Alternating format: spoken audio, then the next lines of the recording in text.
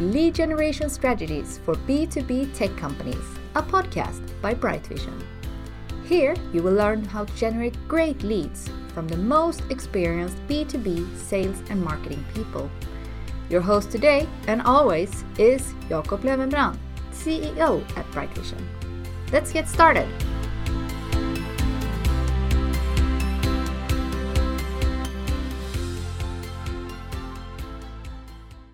Hello and welcome to the B2B Lead Gen podcast for tech companies. My name is Jakob Löwenbrand and I'm the Managing Director of Bright Vision as well as host of this podcast.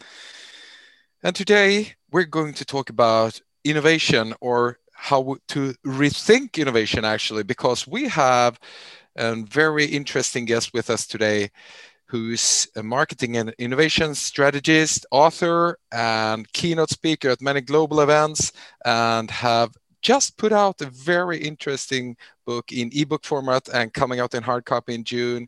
Carla Johnson, welcome to today's podcast, Carla. Thank you so much. I'm delighted to be here, Jacob. I'm so looking forward to discuss innovation and all your ideas and thoughts around this area, which is so great. But before we start and dive into today's topic, maybe you could just tell us a little bit about you. I know you're probably well known to a lot of our listeners, but to those few who haven't come across you yet, how did you end up as a marketing and innovation strategist? You know, I guess the path that took me to where I am today came about because of my curiosity. I've always been a very curious person, and one of my first marketing jobs was working for architects, and particularly with the designers. And it was that experience that really formed my belief and practices as a marketer, because one of the things that design architects do before they even, start drawing lines or sketching on the back of a napkin or anything like that, is that they start to work on what do we want people to feel when they're in a particular space, a public space, a home, a place of worship, a school, anything like that. How do we want people to feel when they're in this environment? And I think often as marketers, that's not something that we talk about. We talk about, how do we want people to act? What do we want to provoke them to do? And it was that idea of starting with, what do we want people to feel? Because we know logically that emotion drives everything, but we don't create our marketing strategies based on that. So what I learned from design architects is how to reverse engineer emotion into what it is that we create as marketers. And a lot of that is often story driven because of the nature of stories. And, that's why we love things like Game of Thrones and Harry Potter, because they are emotion driven and they keep us on the edge of our seat. And so that was really my foundation in marketing. And then along the way, the seventh book that I wrote was one I co-wrote with Robert Rose about experiences, the seventh era of marketing. And that's how to create story-driven experiences based on the content that we create. And it was interesting because it was a book that was really well received, and we had a framework for how to do this work. But one of the things that people consistently asked me was, I love the idea of story-driven experiences. I love having a framework, but what I struggle with is coming up with ideas that are actually new and different, and not just, rehashing or redressing something that we've always done and trying to pretend that it's new and innovative, or, the copycat syndrome of taking something we've seen someplace else and just trying to overlay it onto what we do. And people were really struggling on how do we, one, come up with ideas that truly are unique and different. Two, how do we introduce them into our organization or get a client approval to move forward with them in a way that that makes the idea feel innovative, but not necessarily overly risky, so that it activates fear in people's minds. So, together, and I think it's really a very natural blend, because one of the things that Peter Drucker said is that, there's only two functions of a business, and that's marketing and innovation.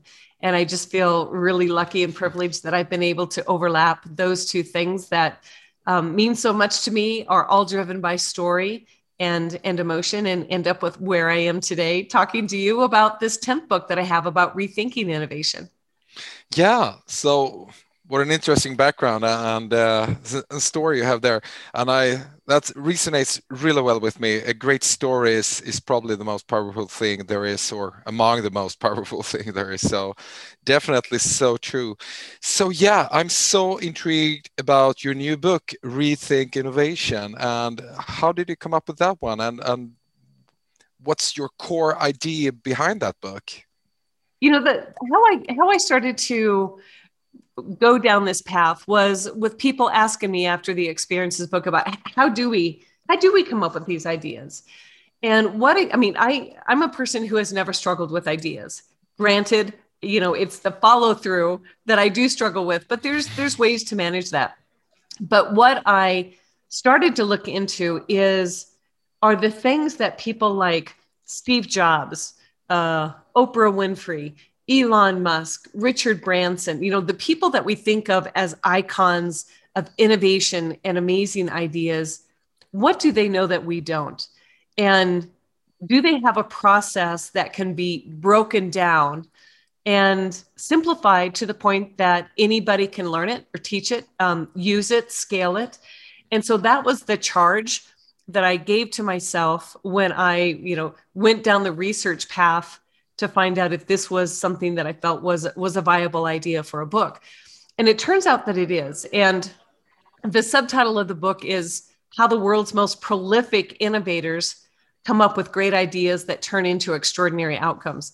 Now, it may win an award for the longest subtitle for a book, that's for sure. But what I wanted people to know is that people that they see, whether it is those Steve Jobs, Richard Branson kind of people who consistently put out these amazing ideas that are executable, is that something that can be learned? And it is.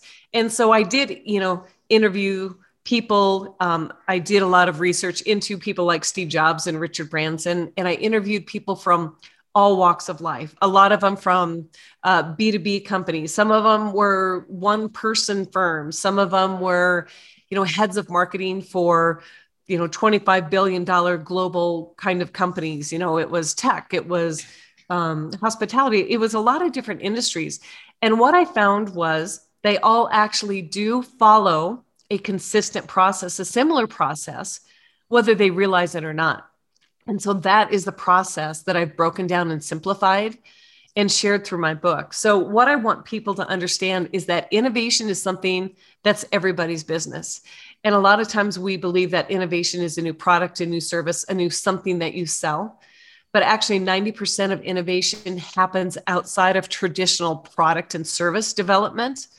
And what we're missing is this incredible opportunity to really drive growth, revenue, relationships with customers, deeper engagement, longer customer retention by focusing on the other 90% of the business that doesn't usually get all the glory for innovation. And so that's the big idea that I want people to start to rethink about innovation, is how we define it and who's involved. So everybody's idea, that's so great. And I totally agree. So what do you think are the key steps, if you just break it down a little bit for us? What have you come across as significant similarities around successful companies in this area? Yeah, and it's broken down to 5 steps that on their own seem almost ridiculously simple, but it's the consistency of following this process and practicing it to such a degree that it just becomes a habit, that when you have a challenge, you need an idea, and it can be something as simple as, how do we make this meeting a little more interesting? This is the process that your brain naturally kicks into. And the nice thing about it is that there's a lot of neuroscience behind it. It's about how your brain actually functions as long as we allow it the space to do what it does naturally. So the first step is one that it's one of my most enjoyable, and that's simply to observe the world around us. And there's so many times, I'm sure you and I, like a lot of people these days, we spend so much of our time looking at a screen, looking at a camera, you know, looking at our phone. And it's this ability to put down things that narrow our vision and look much more broadly and start to take in the details of the world around us. So say you're doing something just as simple as sitting at a coffee shop. or maybe a park. And just taking 15 minutes when you put your phone down and you simply look around and you think, in a park, has the grass started to turn green? I know here in Denver, it's March, and this is our wettest season of the year. And so there's a lot of grass that's coming, green grass that's coming up in patches underneath big piles of snow, because, we've had a lot of snow in the last couple of weeks. It's that juxtaposition of the bright green of growth and the white of snow of winter. What kind of birds do you hear? Is there a breeze? Do you hear kids playing? Do you see them? How do they interact? And just being highly observant of all of these things. Now, the second step is taking all of these things that we've observed and starting to do what our brain does naturally and distilling these observations into patterns. It may be things just as simple as communication. If you're sitting in a park, it's how kids interact with each other, and they can sometimes have their own language of communication. If it's a game of hide and seek, maybe it's nonverbal communication. Are there signs around the park? Starting to take all of these observations and group them into different categories. Then from there, we do something called relate. And this is literally the idea of transplanting something you've seen in another environment or situation and relating that into the work that you do. Now, this is something that you see in a lot of areas such as art, music, architecture. It's something where it's obvious to see the influence of maybe another genre of music, rock and roll, blues, gospel, something like that, come into somebody's music. And that's what they've done, is that they've observed the details of somebody else's music. They've distilled the patterns that they see about it that have meaning to them. Then they start to relate those patterns into the work that they're doing. The same thing happens for all of us as B2B marketers or B2B salespeople, is that we start to relate those into the work that we do. And then we use that as inspiration for the fourth step, which is generate. Now, most of the time when we're looking at how do we come up with a new, fresh, innovative, creative idea, we don't start until this fourth step. We just gather together and we say, here's our situation. Let's start coming up with ideas and, generating ideas. Let's just brainstorm. But most of the time, what happens out of those meetings is that, one, there isn't a lot of originality out of those meetings. We're just kind of rehashing things that we've always done before, just tweaking them a little bit to be a bit different. Or we're essentially copying and pasting something we've seen that's very unique, innovative, that another company has done, but we don't understand how to relate the essence of what made it work into what we're trying to create. So it fails miserably. And then the last step is understanding how to pitch the idea and give feedback on a pitch. Now, the beauty of the pitch step is that you go back and you literally tell the story of the inspiration for the idea, the patterns that you saw, how you see that relating into your work, and how that inspired the idea that you came up with.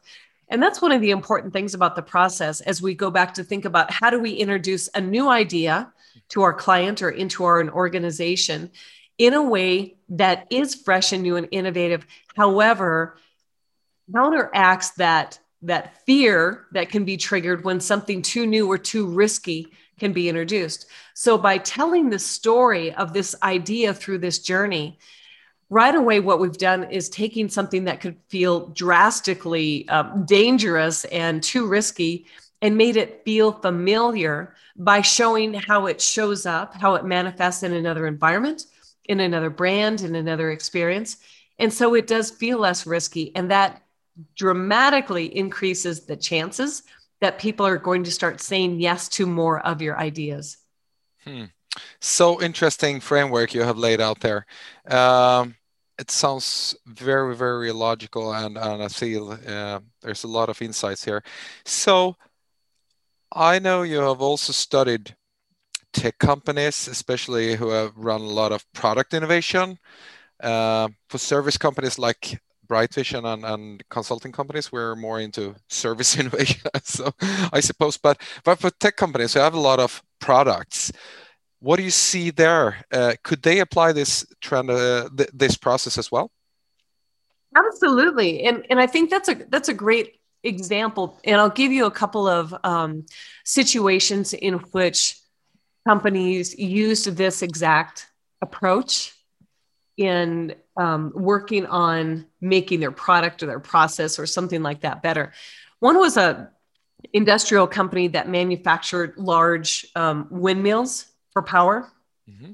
And they found that what they needed was some sort of structure in their manufacturing process that could help them, like a scaffolding kind of thing that was temporary, so it could be put up and down very quickly, but extremely safe, so that any of the workers, they weren't in jeopardy of injuring themselves. And this was necessary because of the speed that needed to happen to get the windmills assembled and then out the door and into production. And so what they did is they used essentially the same process. They had an objective. They knew that they needed to find the scaffolding that would be very safe so that they could increase the speed at which they could manufacture these wind turbines. And they took inspiration actually from a KISS concert. And they looked at how fast, roadies have to get to a new location. They need a tremendous amount of scaffolding that goes up and down. It has to be extremely safe and those kind of things. So it was the ability to observe all of these details of how something is done in another environment, distill those observations into patterns, be able to relate those patterns into the work that's done, and use that as an inspiration for generating ideas. And the interesting thing is, of course, there were different modifications that had to be made in a manufacturing environment, but had they not had that inspiration from another situation, it's unlikely that they would have been able to solve their problem as fast or as thoroughly and as efficiently and cost effectively as is often done. And many times when we look at traditional innovation, there's many opportunities that we miss because it isn't just about the product or service that's being developed. It's the process behind it. Because even with traditional innovation techniques and approaches, there's still a lot of inefficiencies. And this is a very simple process that can help anyone who's involved understand how to think more innovatively about solving any problem that they have in whatever part of the process that they have. And it also helps them understand how to look for opportunities.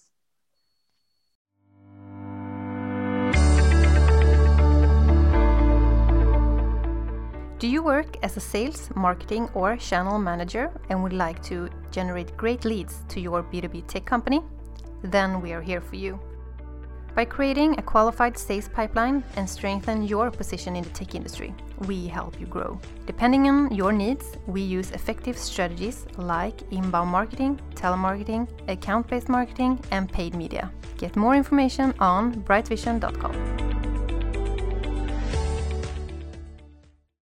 So what do you think? I'm running a company myself and as a managing director, and I think a lot of executives these days are feeling a bit stressed out that maybe we are not renewing our service offerings or product offerings enough and so forth. And we struggle with finding the ways how to get this moving. We all want to be innovative, but maybe it's hard to get the organization aboard, or it's just creating a little bit of unstructured process around innovation. Everybody thinks it's somebody else's job, basically, many times. So how do you get this to happen in a company, whether it's a service company or a product company? What do you see are the biggest struggles or hurdles for a company to align into these processes? That's a great question, Jacob, because one of the things that I talk about when companies have a traditional innovation group is that it creates an interesting dynamic. One is that everybody else in the organization, whether they say it or not, believe that innovation isn't their job, because there is a specific group that's tasked with innovation, and that's their responsibility, not mine. And so again, you have limited your ability to be as innovative as possible because you're focusing only on the 10% of the organization instead of the 90% that has the biggest opportunity to have the biggest effect. The other thing that happens is that when you designate people as the quote innovators, you create this feeling of elitism. And the tendency then is for everybody else to feel, I'm not smart enough. I'm not, maybe a design thinker. I'm not a data scientist. I'm not an engineer. I'm not a, fill in all the blanks for the qualifiers that make everybody else not feel smart enough to innovate. And I think that's one of the most powerful things that I've received as feedback about this process, is that it literally is something that everyone can do. And the ability to start to activate an entire organization. And the reason that this matters is because by having the CEO, the executive team, clearly define and articulate that brand purpose, it has given everybody a North Star to which they can all point. And then what starts to happen is that there's opportunities that the 90% of the employee population, what I call the citizen innovators, start to have to find opportunities to solve problems in order to deliver on that brand purpose. Now, the other thing that happens is when executives support that brand purpose with the values that they believe will create the behavior to deliver that brand purpose. It's a next level of almost insurance, because when you articulate, these are the values that we believe that will result in this brand purpose happening, then you have the opportunity to hire, fire, reward, and reprimand based on the values that you say that you believe as a company. Now, I think for a lot of organizations, one, they have never articulated their brand purpose. I think what they've done is done some branding, and much of it, excellent branding, but it's not something that you could say somebody in accounting can look at and say, I will make decisions about my job and how I do it every day because of that statement. And that's the power that a brand purpose delivers to an entire organization. And as example, one of the tech companies that I interviewed, they had a woman that they actually shut down operations for a week, twice a year, to focus on innovation. And they have a woman in their accounting department who saw an opportunity because she said she and her team were spending 40 hours a month on a very labor-intensive manual process. She looked at what coders, what programmers were doing, and she said, I think I can understand that, learn that. She taught herself a programming language, wrote a program that automated this 40-hour-a-month process, and now it takes 20 minutes. So when you start to look at the financial impact of taking taking 39 hours and 40 minutes away from a team every single month and having them refocus on something that is much more valuable to the organization, these are things that are very powerful, particularly in a time that we're in now where many executives are saying, how can we be more efficient? How can we cut costs? How can we produce more? How can we really get behind growth? What you need to be able to do is unleash this powerhouse of potential innovators that you have in your organization who can identify opportunities like this woman in finance did, who can solve the problems like the woman in finance did, and now start to do it at scale with the other 90% of your organization. This is why we need to rethink innovation. And innovation isn't just about product and service development and launching. Innovation is a mindset about how we conduct business, how we find opportunities that grow the business, increase revenue, better serve customers, we're more efficient. And as employees, we feel better about the work that we do, and we're proud of it at the end of the day. And, I can't think of any CEO executive who wouldn't be all over having a passionate, engaged workforce who's actively looking for opportunities and who is every single day looking at how we can better solve these problems so they don't continue to happen. Yeah, so true. So interesting. And do you feel that who should take charge on this initiative? How do you get the organization to understand that we're all free to innovate? Have you seen any good examples of that, or what do you recommend? I think the greatest success always comes from the top. I just did an executive training for a group in Europe last week. and their COO came on and started out with 20 or 30 minutes before I started the training about this is why innovation matters. And this is why we as leaders need to make sure that we create the environment that lets people understand that innovation is important. It's a mindset. It's a practice that we consistently do all the time, every day. It's not an extra thing that we add on. It's how we think and rethink about the work that we do. And you know what? Sometimes whether or not that work actually needs to be done. And then the other thing is understanding the need to create space for trial and error. You know, I think one of the greatest hindrances of any organizational culture is the fear of making a mistake, and that's, you know, it's a career limiting move. But the more that the culture from the very top shows that experimentation is welcome and starts to show evidence of people who have experimented. You know, it's great if it works out, but I think we also have to celebrate when things don't work out and how it's still a learning opportunity that can be moved into the next stage of whatever's done. Now, that doesn't mean we have to make mistakes with big price tags. We can do lots of little bitty, baby step testing. But there's just with this 5-step process, what I see is that it starts to create this groundswell because one, people understand how to come up with an idea. And I do have criteria as I define innovation that the ideas actually have to be executable, because that's one of the things that I hear is that it's easy to come up with the ideas. The hard part is the execution.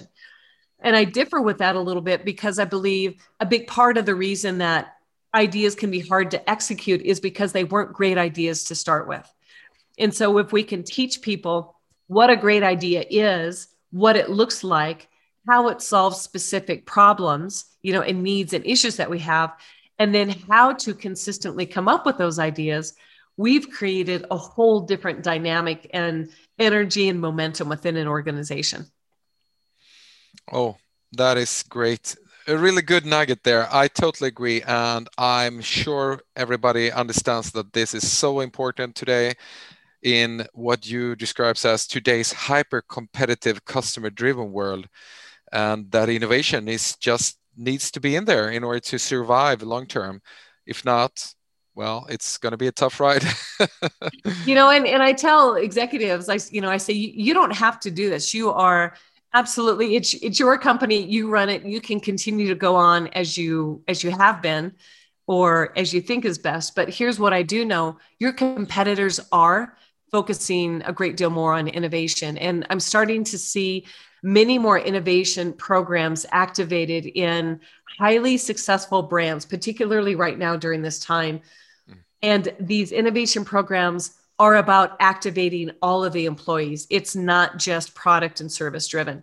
And so they don't have to do it, but the risk there is that their competitors probably are. So true.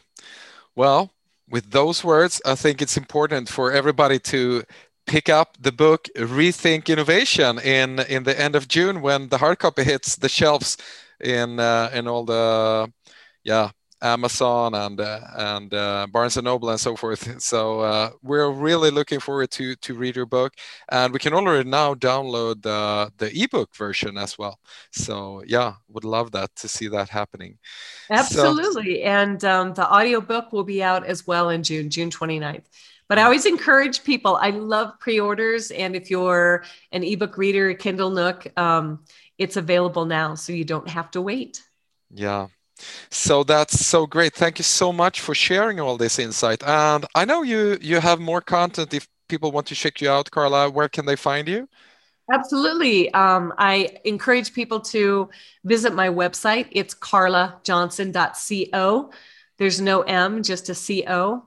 That's my website. And please connect with me on LinkedIn. Give me a shout out on Twitter. And you can also find me on Instagram, carlajohnson.co there as well.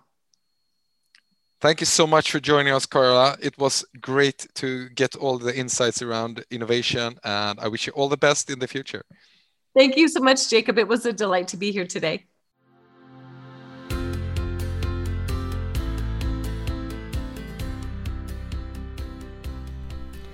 Thank you for listening to Lead Generation Strategies for B2B Tech Companies.